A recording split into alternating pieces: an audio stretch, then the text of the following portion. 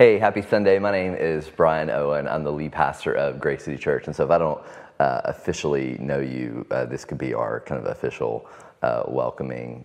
Really excited to be in this series with Charles River Church and Christ Church Charlestown. And just it's so great to have just a team of churches that are seeking to reach the city. And so excited to be able to play my part and to be able to do that. If you haven't joined us on any of these Sundays, we're in a series called Hidden Figures, and basically we've been looking at various kind of biblical characters that you may not have heard about. You know, sometimes when we read Scripture, or if you grew up in church, you could have heard of Adam and Eve, or Moses, or David, or Jeremiah, Isaiah. I mean, we kind of hear some of these large characters in Scriptures, but one of the things that we wanted to bring about an awareness of is like there are lots of, all throughout the Old Testament in particular, which is what we've been looking at, there are lots of characters who that we don't even really hear about very much, who play a really significant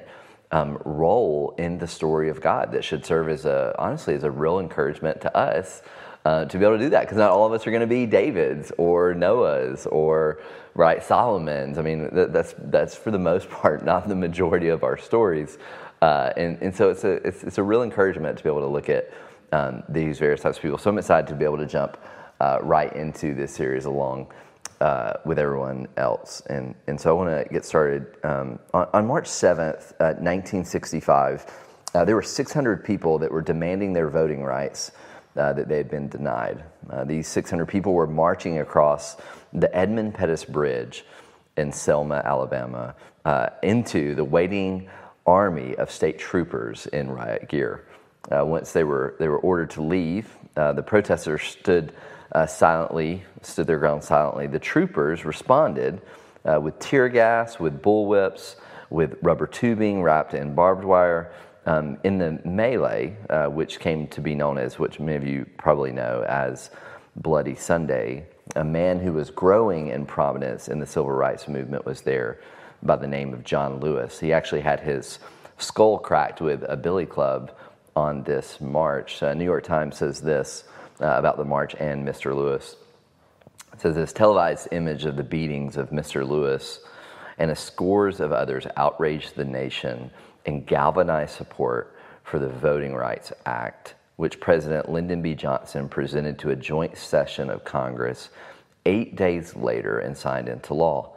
A milestone in the struggle for civil rights, the law struck down the literacy test that black people had been compelled to take before they could register to vote, and it also replaced previous voting registrars with federal registrars to ensure that black people were no longer denied the ballot. Once registered, so once African Americans were able to register, millions of them began to transform politics across the South. Why do I tell that story? Why do I begin this idea of hidden figures? Well, this past week, actually past 2 weeks now, we lost Congressman John Lewis, this man who was a huge prominent figure in the civil rights movement. So you're seeing all over the news, social sites, all of these various kind of dedications to John Lewis. Well, why was that the case? Well, in a lot of reasons, I think this particular story is why, right? If you were going to describe him to someone, how would you describe him? You would describe him as brave, courageous, someone with high vision, someone who's willing to risk it all to do what is right. We actually, the same day that Congressman Lewis died, we also lost another titan of the civil rights movement, a Reverend C.T. Vivian, who was actually a part of Martin Luther King inner circle.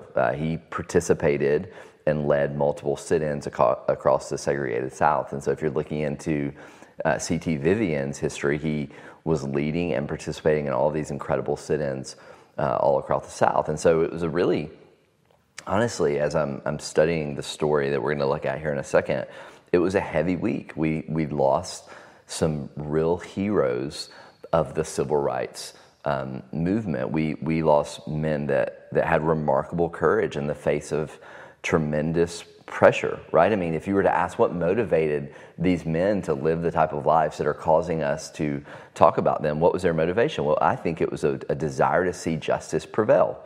They recognized the moment that they were in for what it was. It was a moment to respond, to act, and to risk, right? I mean, this is what it was. And I think this is what it means to be a Christ follower. I think it's what it means to be one living in the way of Jesus is ultimately someone who is a pursuer of justice. Now, what is justice? It's a pursuit of right order. That's ultimately what justice is. We're working to pursue right order. So it's not identifying with a certain platform or a political party. It's simply about recognizing people's created order. And I think this is what Congressman Lewis and Reverend Vivian got right. They recognize in the civil rights movement, they recognize that we need to go after justice. We need to go after right order. And so the thing I love about the reason that I begin our time, both I want to recognize them, I want to recognize and honor the work that they did in the civil rights movement, and while at the same time kind of serve as an intro into who we're going to talk about today, because in so many ways, this man, an African from Ethiopia, was also an incredible man motivated by a desire to see right order, a desire to see right justice. And so if you have your Bible, we'll go to Jeremiah chapter 38 is where we're going to be at, and we're going to start in verse 2. So Jeremiah was a prophet of God. And so he's in the city. This is in the kind of the last days of the kingdom of Israel. So this is right before Israel's going to go into Babylonian captivity. And so if you know anything about the history of God's people in the Old Testament, is ultimately they divided into two kingdoms, a northern kingdom, a southern kingdom. The northern kingdom fell earlier, and now the southern kingdom will fall eventually. And so Jeremiah is a prophet operating in this kingdom, and he is someone communicating on behalf of God. And so he is communicating something to Zedekiah, the king, the last Israelite king. Here he's going to tell them something that they're actually not going to enjoy. So let's dive into it in verse 2. It says this, this is what the Lord says. Whoever stays in this city will die by the sword, famine, and plague, but whoever surrenders to the Chaldeans will live. He will retain his life like the spoils of war and will live. This is what the Lord says. This city will most certainly be handed over to the king of Babylonian's army, and he will capture it. Verse 4, so here's the conflict. Here we're going to be introduced into the conflict that's going to help us eventually get to kind of the hero, the character that we're looking at this week. Then the official said to the king, verse 4, this man ought to die because he is weakening the morale of the warriors who remain in this city and all the people by speaking to them this way. This man is not pursuing the welfare of this people, but their harm. Verse 5, King Zedekiah said, here he is. He is in your hands since the king can't do anything against you. So they took Jeremiah and dropped him into the cistern of Malachi, the king's son, which was in the guard's courtyard, lowering Jeremiah with ropes. There was no water in the cistern, only mud, and Jeremiah sank in the mud. All right, so that's Jeremiah chapter 38, 2 through 6. So here's the situation that we have. So Jeremiah has communicated something on behalf of God, and he said to them, hey, this is what's going to happen to the city. The Lord is trying to tell you that's what's going to go down. And so you have other officials who, motivated by fear, right? And this is such a contrast for me because the character that we're going to look at in a second, he is a representative of courage. He's representative of seeking right order, while these men are motivated by fear. So they come to the king and say, hey, we got to get rid of Jeremiah. He is weakening the morale of the people. He's gonna bring the warriors that we have in the city. They're already weak. We don't need this guy, even though when communicating on behalf of God, we don't need him here communicating these things. And so what does the king do? It says that he drops him, he allows them to take a prophet of God and drop him into a cistern. Now, a cistern was kind of a hewed out place for catching water during winter months when it rained. And so by August, around this time, there was not going to be really anything in it but this blackish sediment, this type of mud. And so he's essentially dropped in to the cistern to die really a slow death, to die. And so we have this prophet, this mouthpiece of God, in a cistern on his own by himself. Okay, well here is the introduction into the guy that I want to look at. So look at verse 7 of Jeremiah 38. It says, but, so there's the conjunction, so there is the turn in our story. Here's our situation, but Ebed-Melech, a Cushite court official, which is an Ethiopian, essentially, court official in the king's palace. Now, it's interesting to note here that Jeremiah's own people didn't come to his rescue, right? It was essentially left to a foreigner.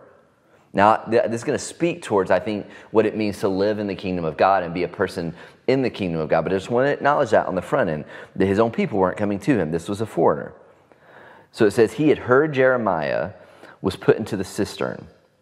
While the king was sitting at the Benjamin gate, Ebed-Melech went from the king's palace and spoke to the king. Verse 9, my lord the king, these men have been evil in all they have done to the prophet Jeremiah. They have dropped him into the cistern. Well, he will die from hunger because there is no more bread in the city. Now, what is this? This is Ebed-Melech calling out injustice. It's him recognizing wickedness and responding to what he had seen. Verse 10. So the king commanded Ebed-Melech, the Cushite, take from here 30 men under your authority and pull the prophet Jeremiah up from the cistern before he dies. So Ebed-Melech took the men under his authority and went to the king's palace to a place below the storehouse. From there, listen what he does. It says, from there he took old rags and worn out clothes and lowered them by ropes to Jeremiah in the cistern. Ebed-Melech, the Cushite, called to Jeremiah, place these old rags and clothes between your armpits and the ropes. Jeremiah did this. They pulled him up from the ropes, lifted him out of the cistern, but he remained in the guard's courtyard. Okay, so a couple of takeaways here, because I love this story of Ebed-Melech.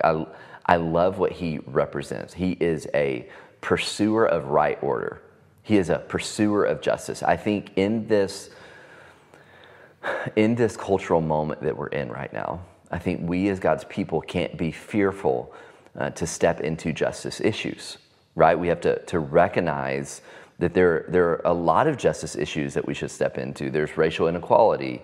There's justice for the unborn. There's sex trafficking. There's the marginalized and poor. There are all kinds of issues that I believe God has called us into that we shouldn't be fearful to step into. So a couple of takeaways from this particular story that were really just impactful for me, and hopefully they'll be helpful for you.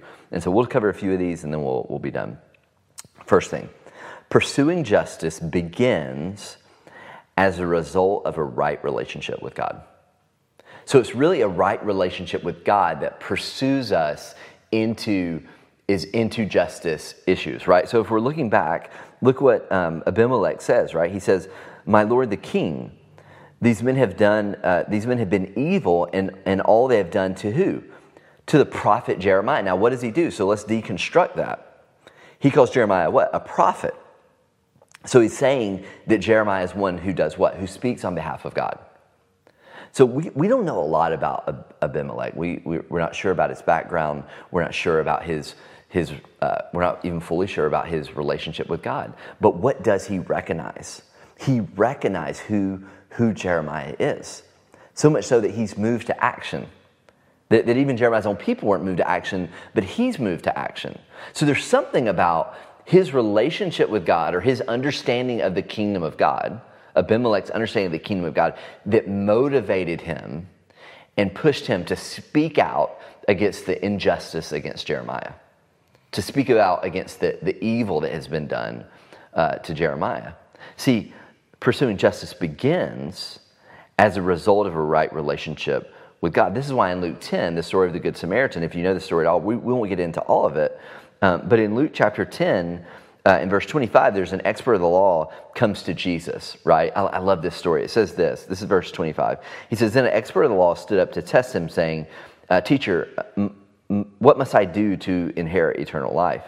Verse 26 is what Jesus says. What is written in the law? And he said to him, how do you read it? And Jesus answered, love the Lord your God with all of your heart, with all of your soul, and with all of your strength, and with all of your mind, and your neighbor as yourself. Verse 28, he says, you've answered correctly. Jesus said to the man who just answered, you've answered correctly, he told him. Do this, and you will live. Right? But in verse 29 it says, but wanting to justify himself, he asked Jesus, and who is my neighbor? Right? So Jesus, right, is telling this story. Now, by depicting a Samaritan helping a Jew, what was Jesus doing? Because that's what he's going to get into out of this story. He's going to tell a story about a Jewish man who's on the side of the road who's hurt, and you have a priest who comes by. You have all these men who are considered holy men, but who ultimately helps this man is a Samaritan. This is a story that would be shocking to Jesus' hearers, right? So why was he doing it? Well, Jesus, by telling this, could not have found a more forceful way to say that anyone at all in need, regardless of race, politics, class, or religion, is your neighbor. Now, why is that such a powerful story, the story of the Samaritan that Jesus tells in this story? Well, it's a story about justice. It's a story about loving your neighbor, loving all people. Now, I do want to say on the front end, before we get into some of these other things, that particular story was Jesus saying to that man that was asking the question, hey, you can have eternal life if you do all these things. So if you pursue justice by loving God and loving neighbor, you'll have eternal life. Is that what Jesus was saying, that this guy could do that and he would have eternal? No. Ultimately, really what Jesus was trying to help the man see is that you can't perfectly love God and love neighbor. So I want to say that on the front end, right? I don't want to just look at this story with Abimelech and just look at it as a kind of a moral story, as a story that should cause us to want to pursue justice in various ways.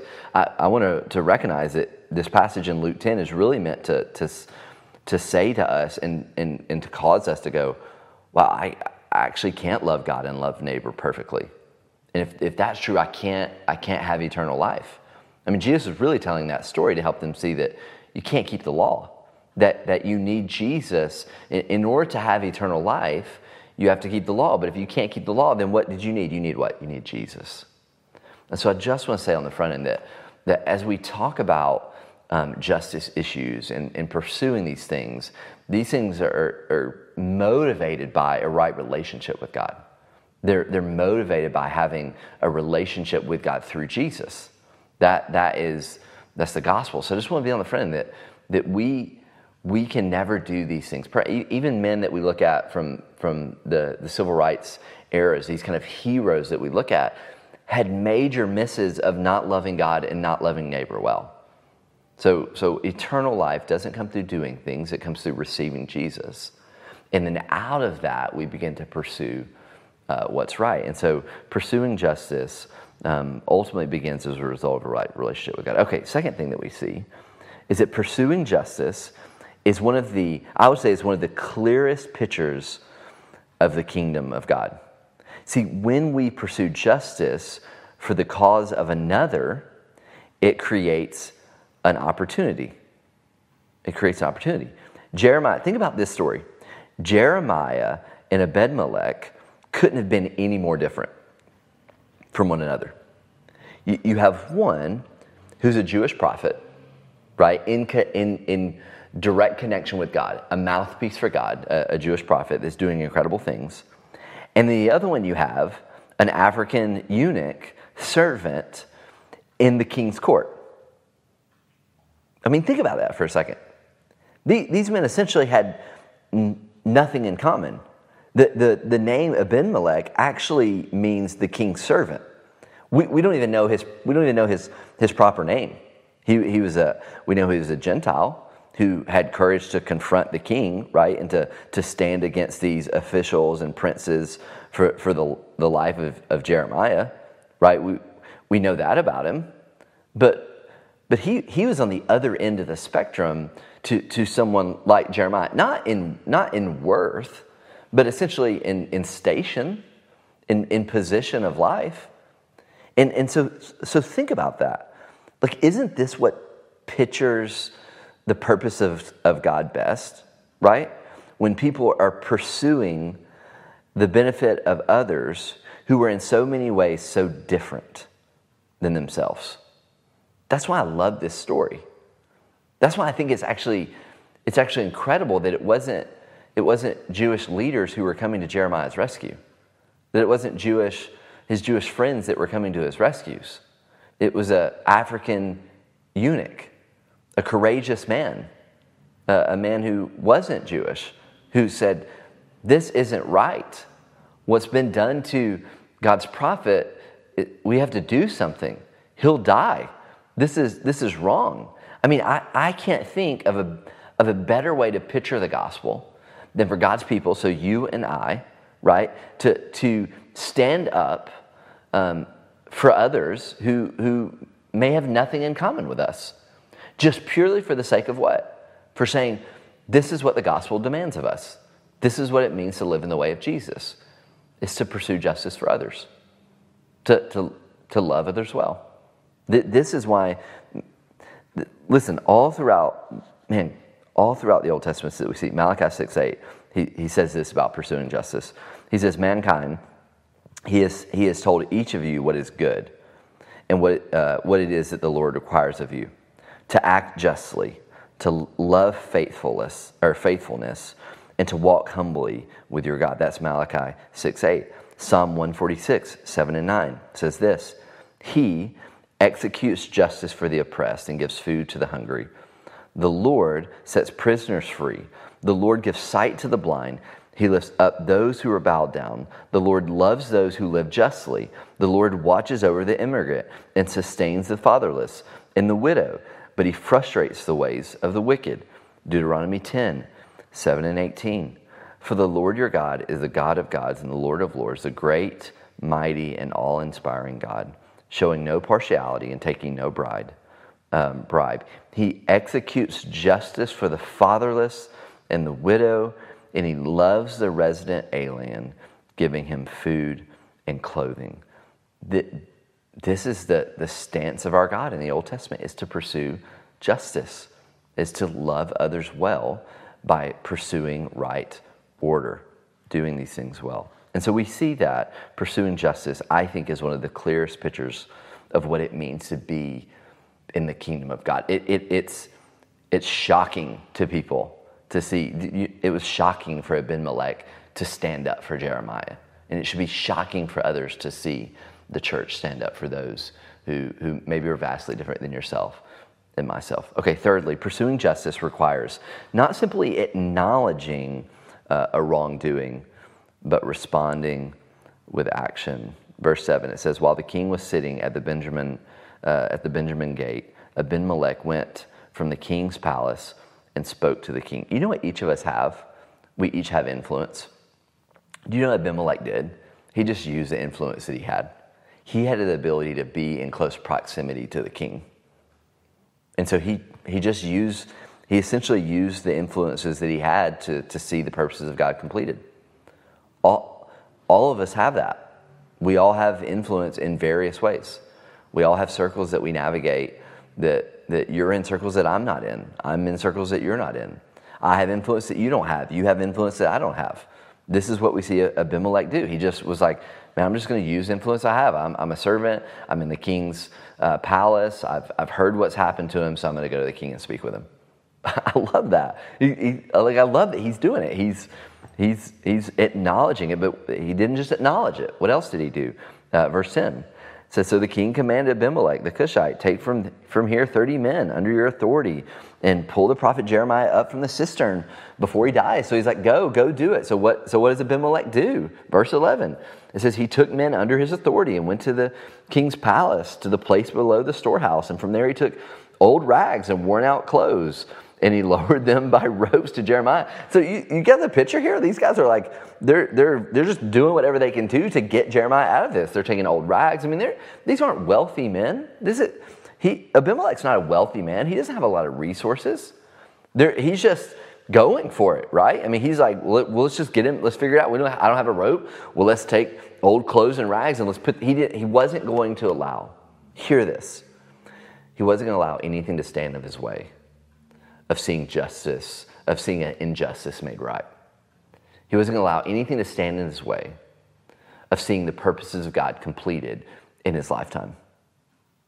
Right? My parents would say he was scrappy. This is what they would say about Abimelech. So he took old rags and worn out clothes, and he lowered them by the ropes to Jeremiah and the cistern. Verse 12. Abimelech the Cushite called down to Jeremiah, place these old rags and clothes between your armpits and the ropes. This is how tired Jeremiah was. Jeremiah did this. They pulled him up with the ropes and lifted him out of the cistern, but he remained in the guard's courthouse. And so this is what he did. He essentially, Abimelech moved with what he had. He wasn't paralyzed by the situation. He did what was necessary. He put action to words. So a couple of questions here.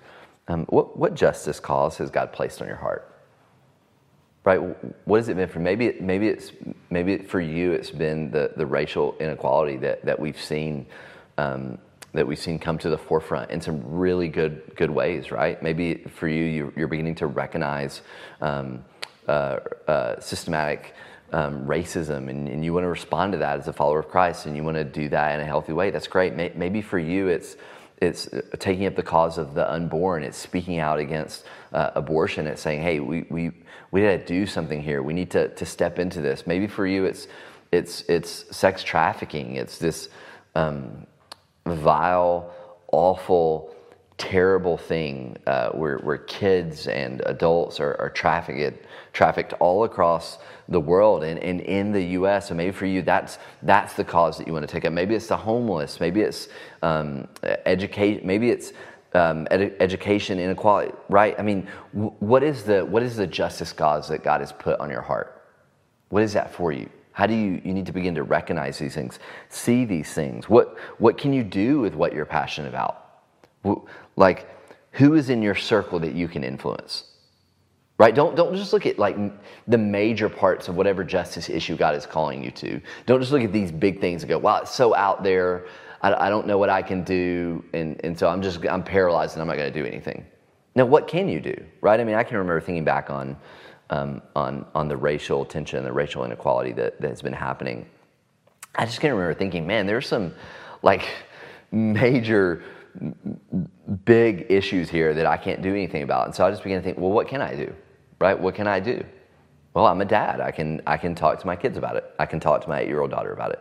I can share with her the history of how African Americans have, because of the color of their skin, have experienced unbelievable wickedness, and how even to this day they experience these things.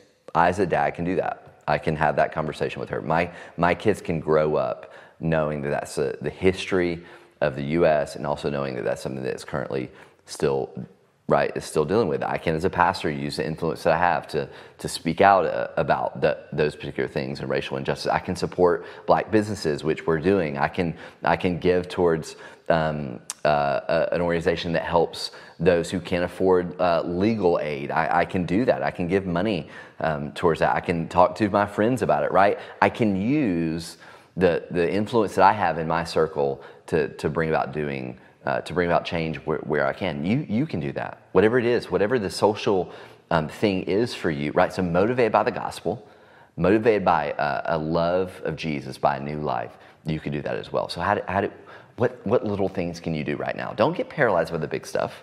Abimelech moved, right? He took what he could and he brought about change. So he put action to words. So pursuing justice is going to require God's people to put action to words. And then final thing, pursuing justice is ultimately about trusting the purposes of God. I want to look at Jeremiah 39, 15 through 18, and we're done. I'm going to close up.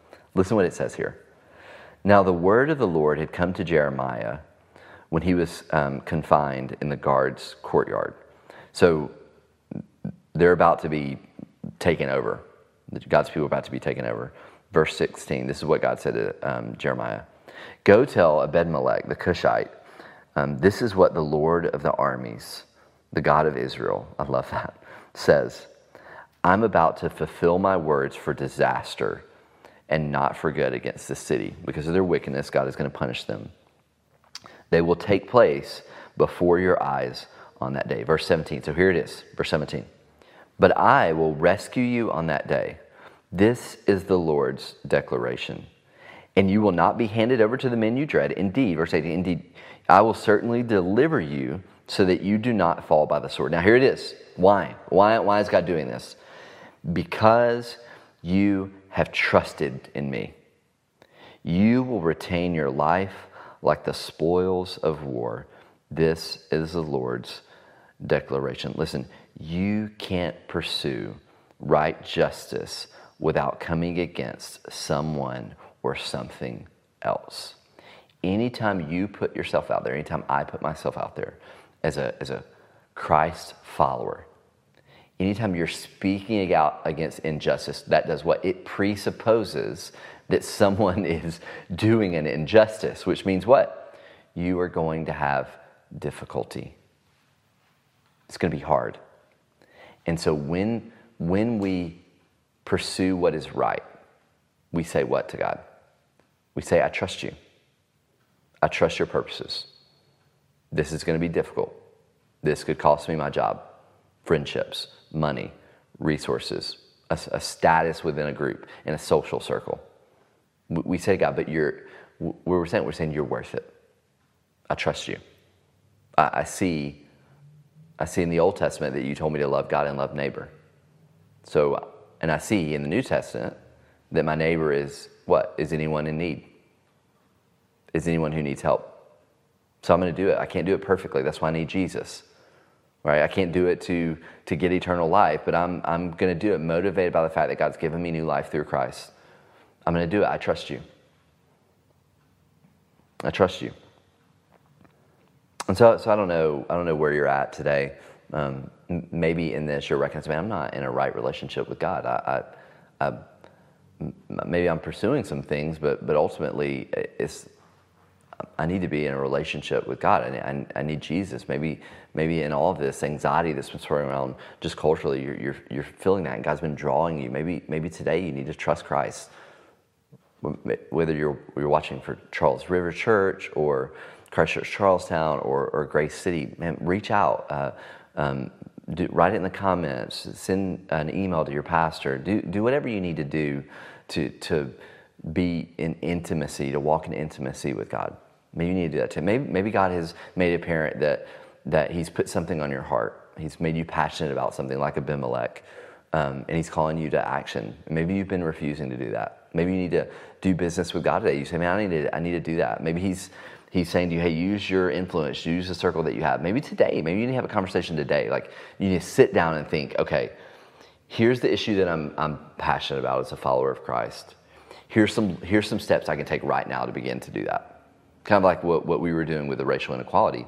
Maybe you do that. You go, hey, I can't do all of this up here, this big stuff, but I can do this. I can give money here, or I can have conversations here, or I can give my time here, or whatever that is for you. Maybe you need to sit down in light of this and say, I need to, like Abimelech, put words to actions. I love this story. I don't know if you'd heard it before. It's an incredible story about a very, in some ways a minor player in the story. But think about what he did. He saved Jeremiah. Jeremiah was a mouthpiece of God.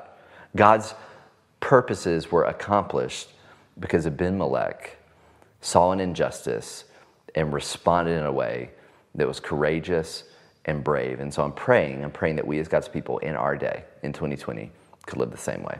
Thanks. Hey, thanks to Pastor Brian for sharing that message. I get to listen to the messages during the week sometimes right now. Man, that one really is so profound and so timely. And I'm so grateful for his boldness in speaking it. I'm thankful for the lives of John Lewis and C.T. Vivian. I'm thankful for the life of Ebed-Melech and his leap of faith to see injustice and make a move. Let me pray for us, and then we'll begin to wrap up today. God, will you help us not to be hearers of the word and not doers? Will you help us to be careful so that what we intend from what we've heard to do doesn't become rationalized away by inaction. God, would you help us to act, whether it's a decision to follow Christ or to go public, or with the decision to follow Christ or to join a group, or to sort of see one of those causes and begin to act on it, like where we can, how we can, as Brian shared with us. God, thank you for his message. I pray that we would leave here changed. In Jesus' name I pray. Amen.